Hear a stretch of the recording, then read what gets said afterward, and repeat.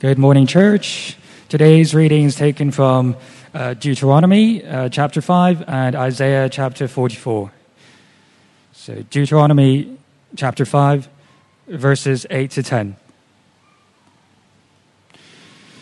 You shall not make for yourself an image in the form of anything in heaven above, or on the earth beneath, or in the waters below.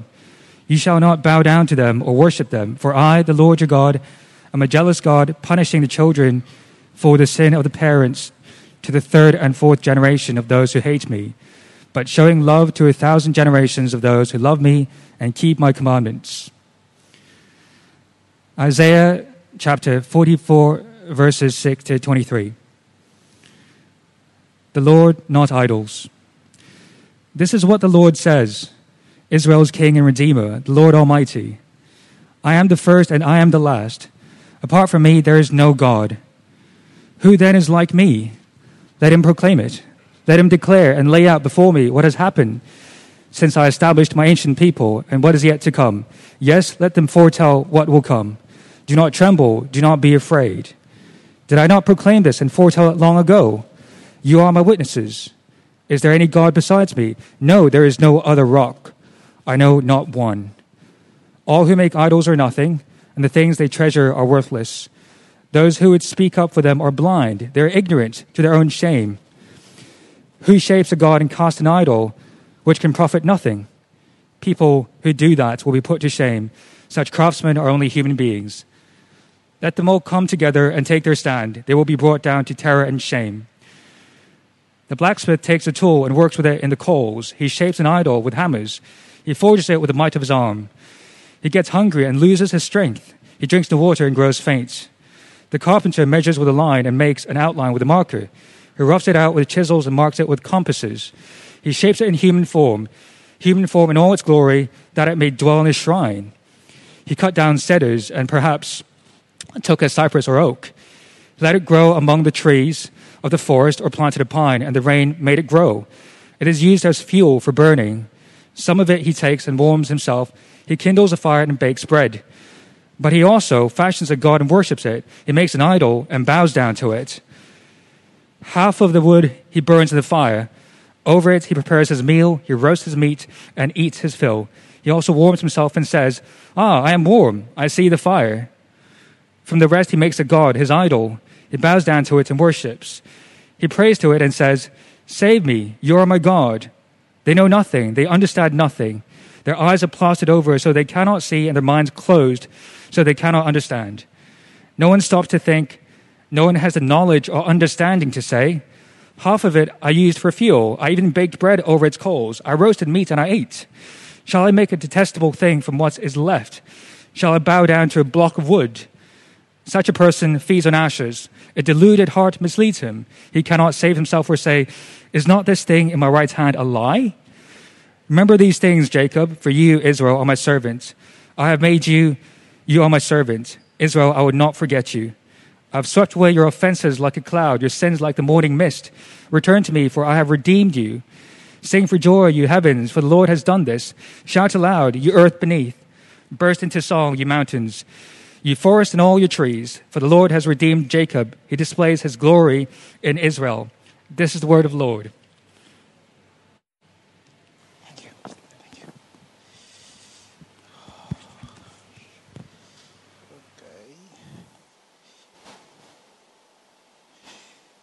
Good morning. Hello. Yes. There you go. Thanks for reading, Jeff and Paul for praying.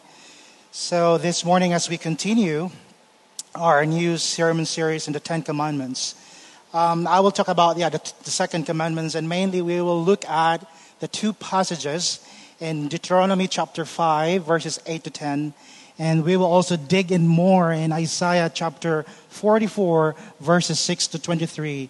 And if you please open your Bibles, if you have the papers on the out, we have some papers that we hand out so that you can follow me through. And it helps us to see in the bigger picture that God gave this law to the nation of Israel. and through Moses into the nation of the lives of Israel. And we can see that this law, how it carries through from the very beginning until we see in the book of Isaiah. And the question that I want you to remember this morning is, how can I apply these things? How can I remember and could possibly change my understanding, my perspective, my view towards God, who created the law and who implemented the law? That's the purpose. What's the purpose and the reason behind? So please bear with me as we flip our pages this morning. Let's open in prayer. Father, we thank you this word. Thank you for reminding us, and thank you, God, for showing it to us. Help us, O Lord, to see your word today. Speak to us. You are our teacher. Protect me from any wrong and error. You are the words that will help us to grow in our relationship to you. Bless us, O God. In Jesus' name we pray. Amen.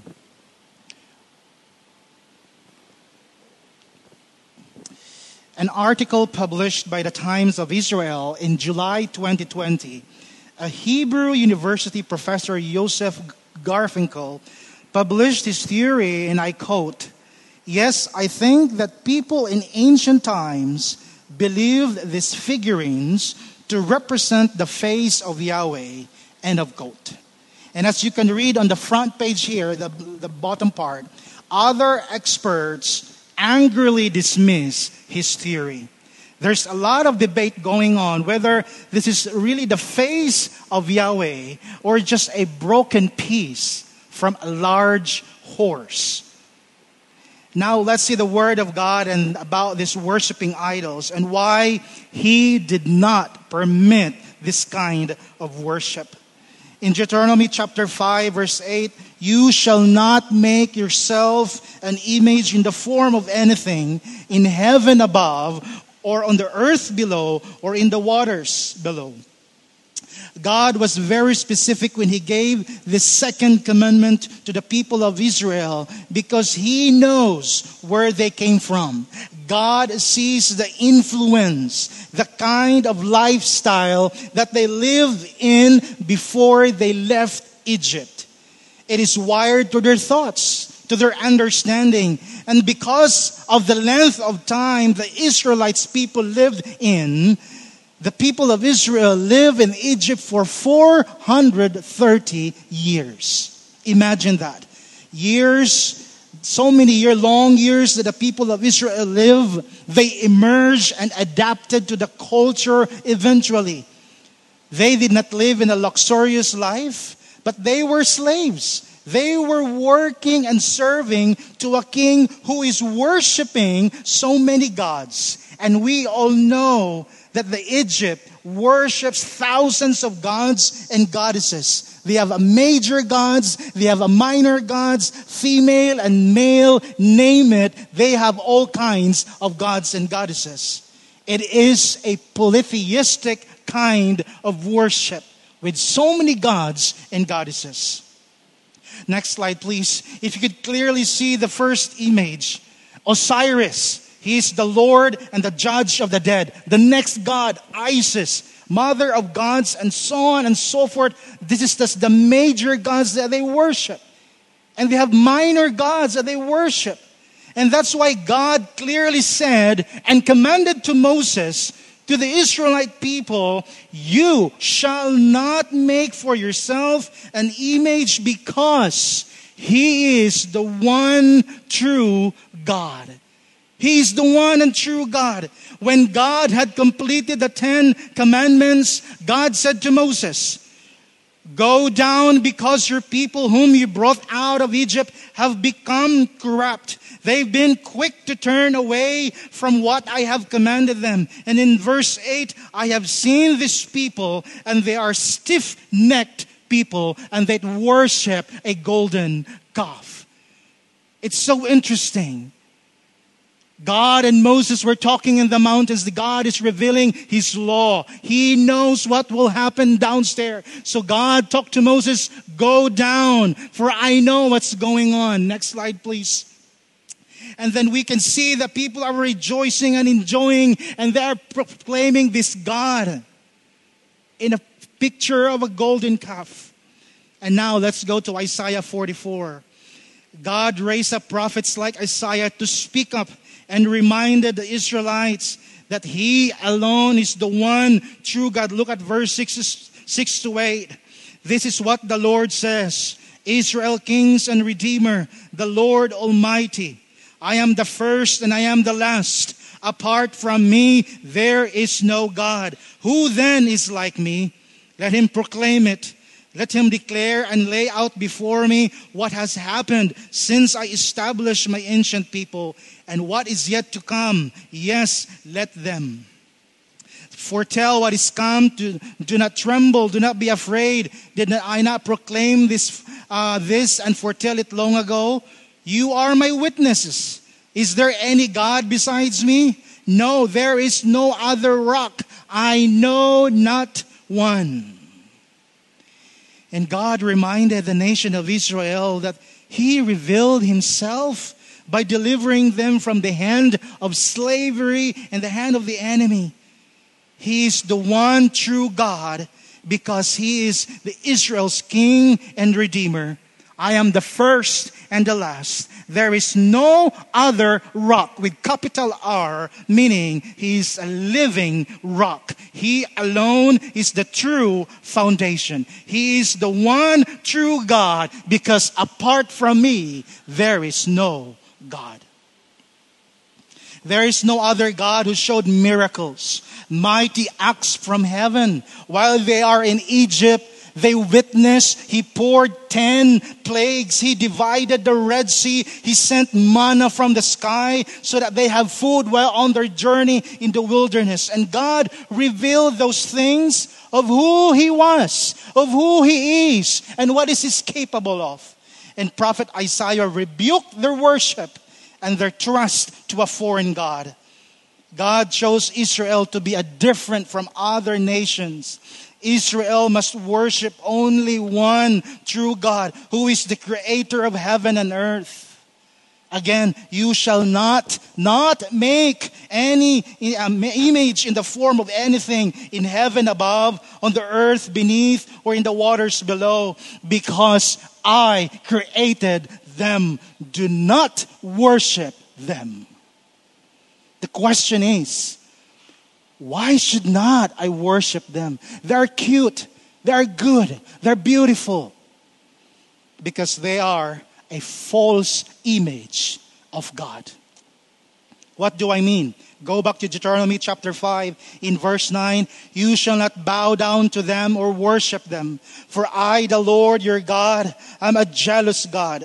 He is a jealous God because He has a divine relationship to them. And that relationship has a connection. It has a communication. That's why God hates it. He really hates it if they start to bow down to these foreign gods. And it's very interesting. We just read it this earlier. Prophet Isaiah describe it clearly, specifically. In verse 12, look at our next slide. The blacksmith takes a tool and works with it in the coals. He shapes an idol with hammers. He forges it with might of his arm. Look at verse 13. The carpenter measures with a line and makes an outline with a marker. He shapes it in a human form in all its glory, that it may dwell in a shrine. Verse 14, He cut down cedars. He let it grow among the trees. Verse 15, it is used for fuel, for burning. He kindles a fire and bakes bread. But He also fashions a god and worship it. He makes an idol and bows down to it. In verse 17, He prays to it and says, Save me, you are my God. It's very specific, very clear. These are not my words, my brother and sisters. But we see here the reality of how they made it. They should not worship and have a relationship from a piece of wood that they have just used for cooking and then they bow down. They should not worship a tree, but instead they worship the creator of the tree. And why is that? Look at in verse 9. You shall not bow down All who makes idols are nothing, and the things they treasure are worthless. Those who would speak up for them are blind. They are ignorant to their shame. These words are very strong. Why? God used these strong words? Because they are replacing a false image of God. In fact, this verse is simply saying the nation of Israel were completely foolish. In verse 18, they know nothing. They understand nothing. Their eyes are plastered over so they cannot see, and their minds closed so they cannot understand. What happened to them? That's a question. We thought they have a God, they have a great God who saved and rescued them from the hands of the enemy, who protect them from the persecution from the Egypt. We thought that they were fully obeying the commandments that were passed from generation to generations. And the worst thing is in verse 20, such a person feeds on ashes. A deluded heart misleads him. He cannot save himself or say, is not this thing in my right hand a lie? That is so sad to hear. They cannot identify if it is truth or lie. Look at it. It's so sad to understand, like, wow, how come that the people of Israel, it's hard for them to see where is the truth and where is the lie? What's the problem? What's the cause? What's the root problem of this? The problem is because of their disobedience, the stubbornness of their heart. God called them stiff-necked people. That's so harsh. Stiff-necked people. And they started to hate God. I hate you, God. I hate you. They turned their back against God because they were tempted to go back, tempted to grab on what they have been used to. Oh, my life in Egypt before, we're so good. We have good food. We worship. We are fine. And now we are in this wilderness. We are suffering. It's so hot. Where's the food? We don't have a house to live in. They thought that these gods and goddesses bless their works with abundance, who holds their future. And the people of Israel thought that those gods and goddesses are the source of their protection, the source of their wealth and health, the source of miracles and life, the source of their good future. And God said, you shall not bow down to them or worship them, for I, the Lord your God, am a jealous God. We can see here, and God revealed His character, that He is a jealous God. If you're a married person, you feel that kind of jealousy, right? To your partner. If he or she will give more time to other people, or if he or she does not value you in any way. If Emmeline will give more time to other people than me, I will have that kind of jealousy, like, hey, what's going on? Why you're not talking to me? What's going on? That's kind of jealousy. And now we are seeing the clear relationship.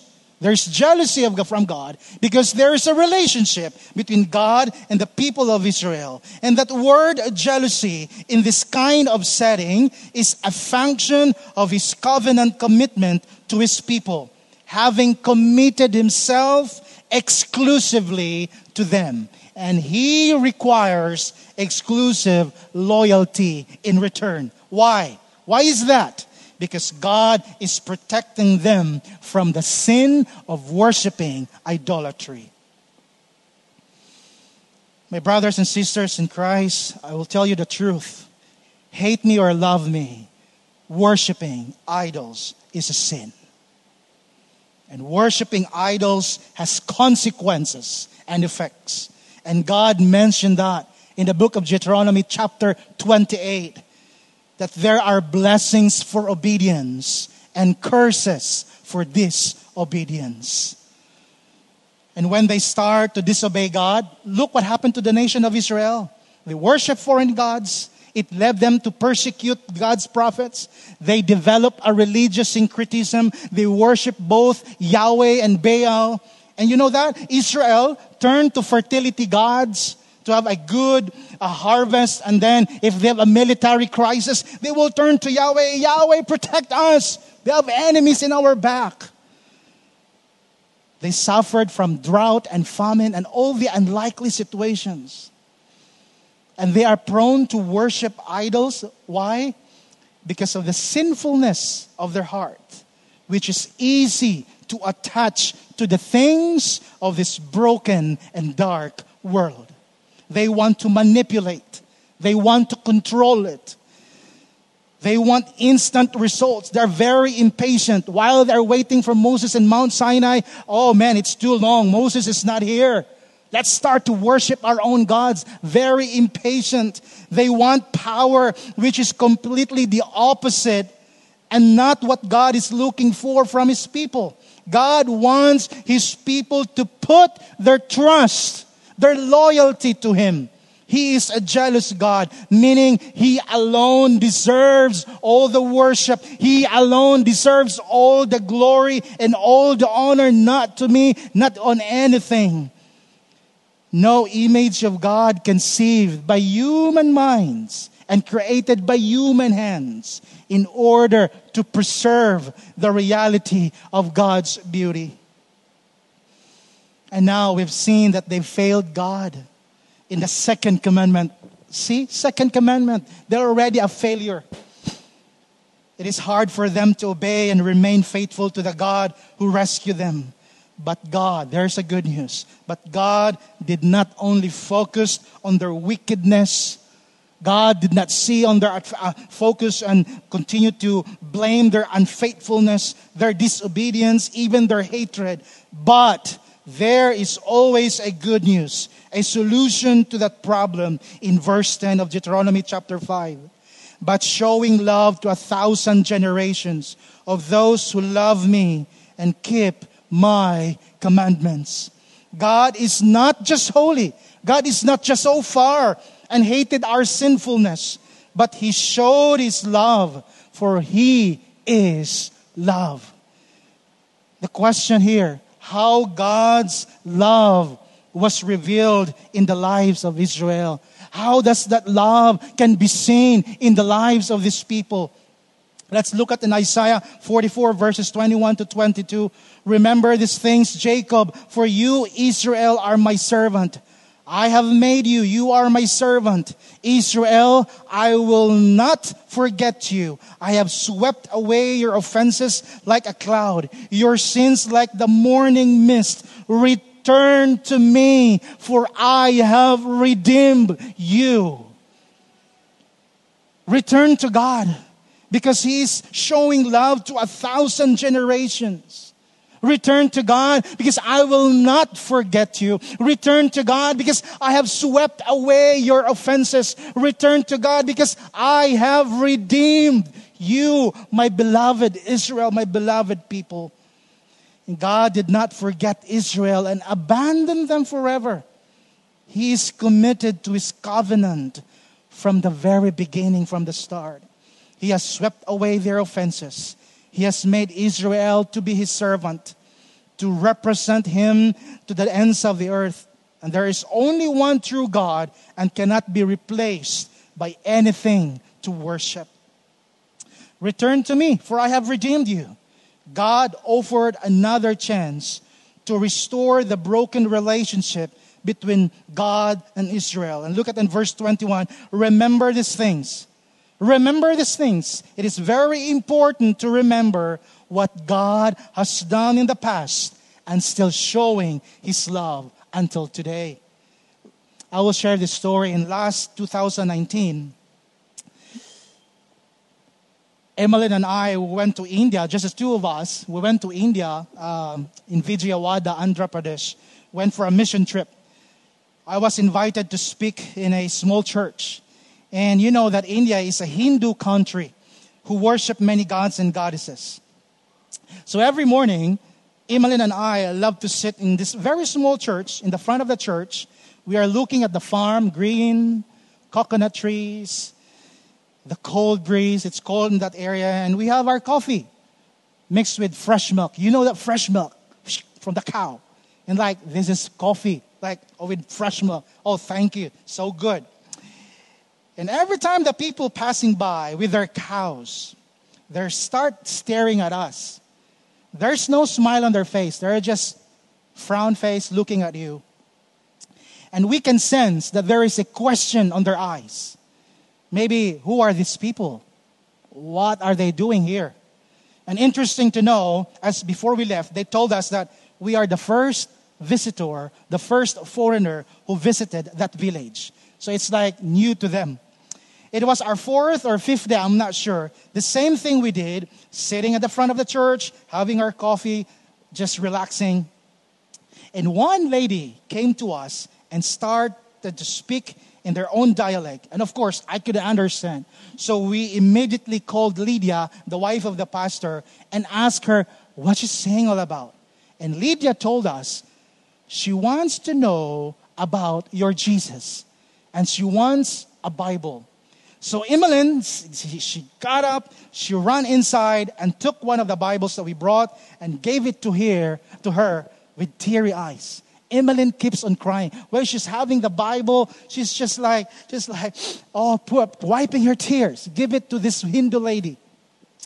And we tried to explain to her what is this book, the Bible. We prayed for her and we shared the gospel of Jesus.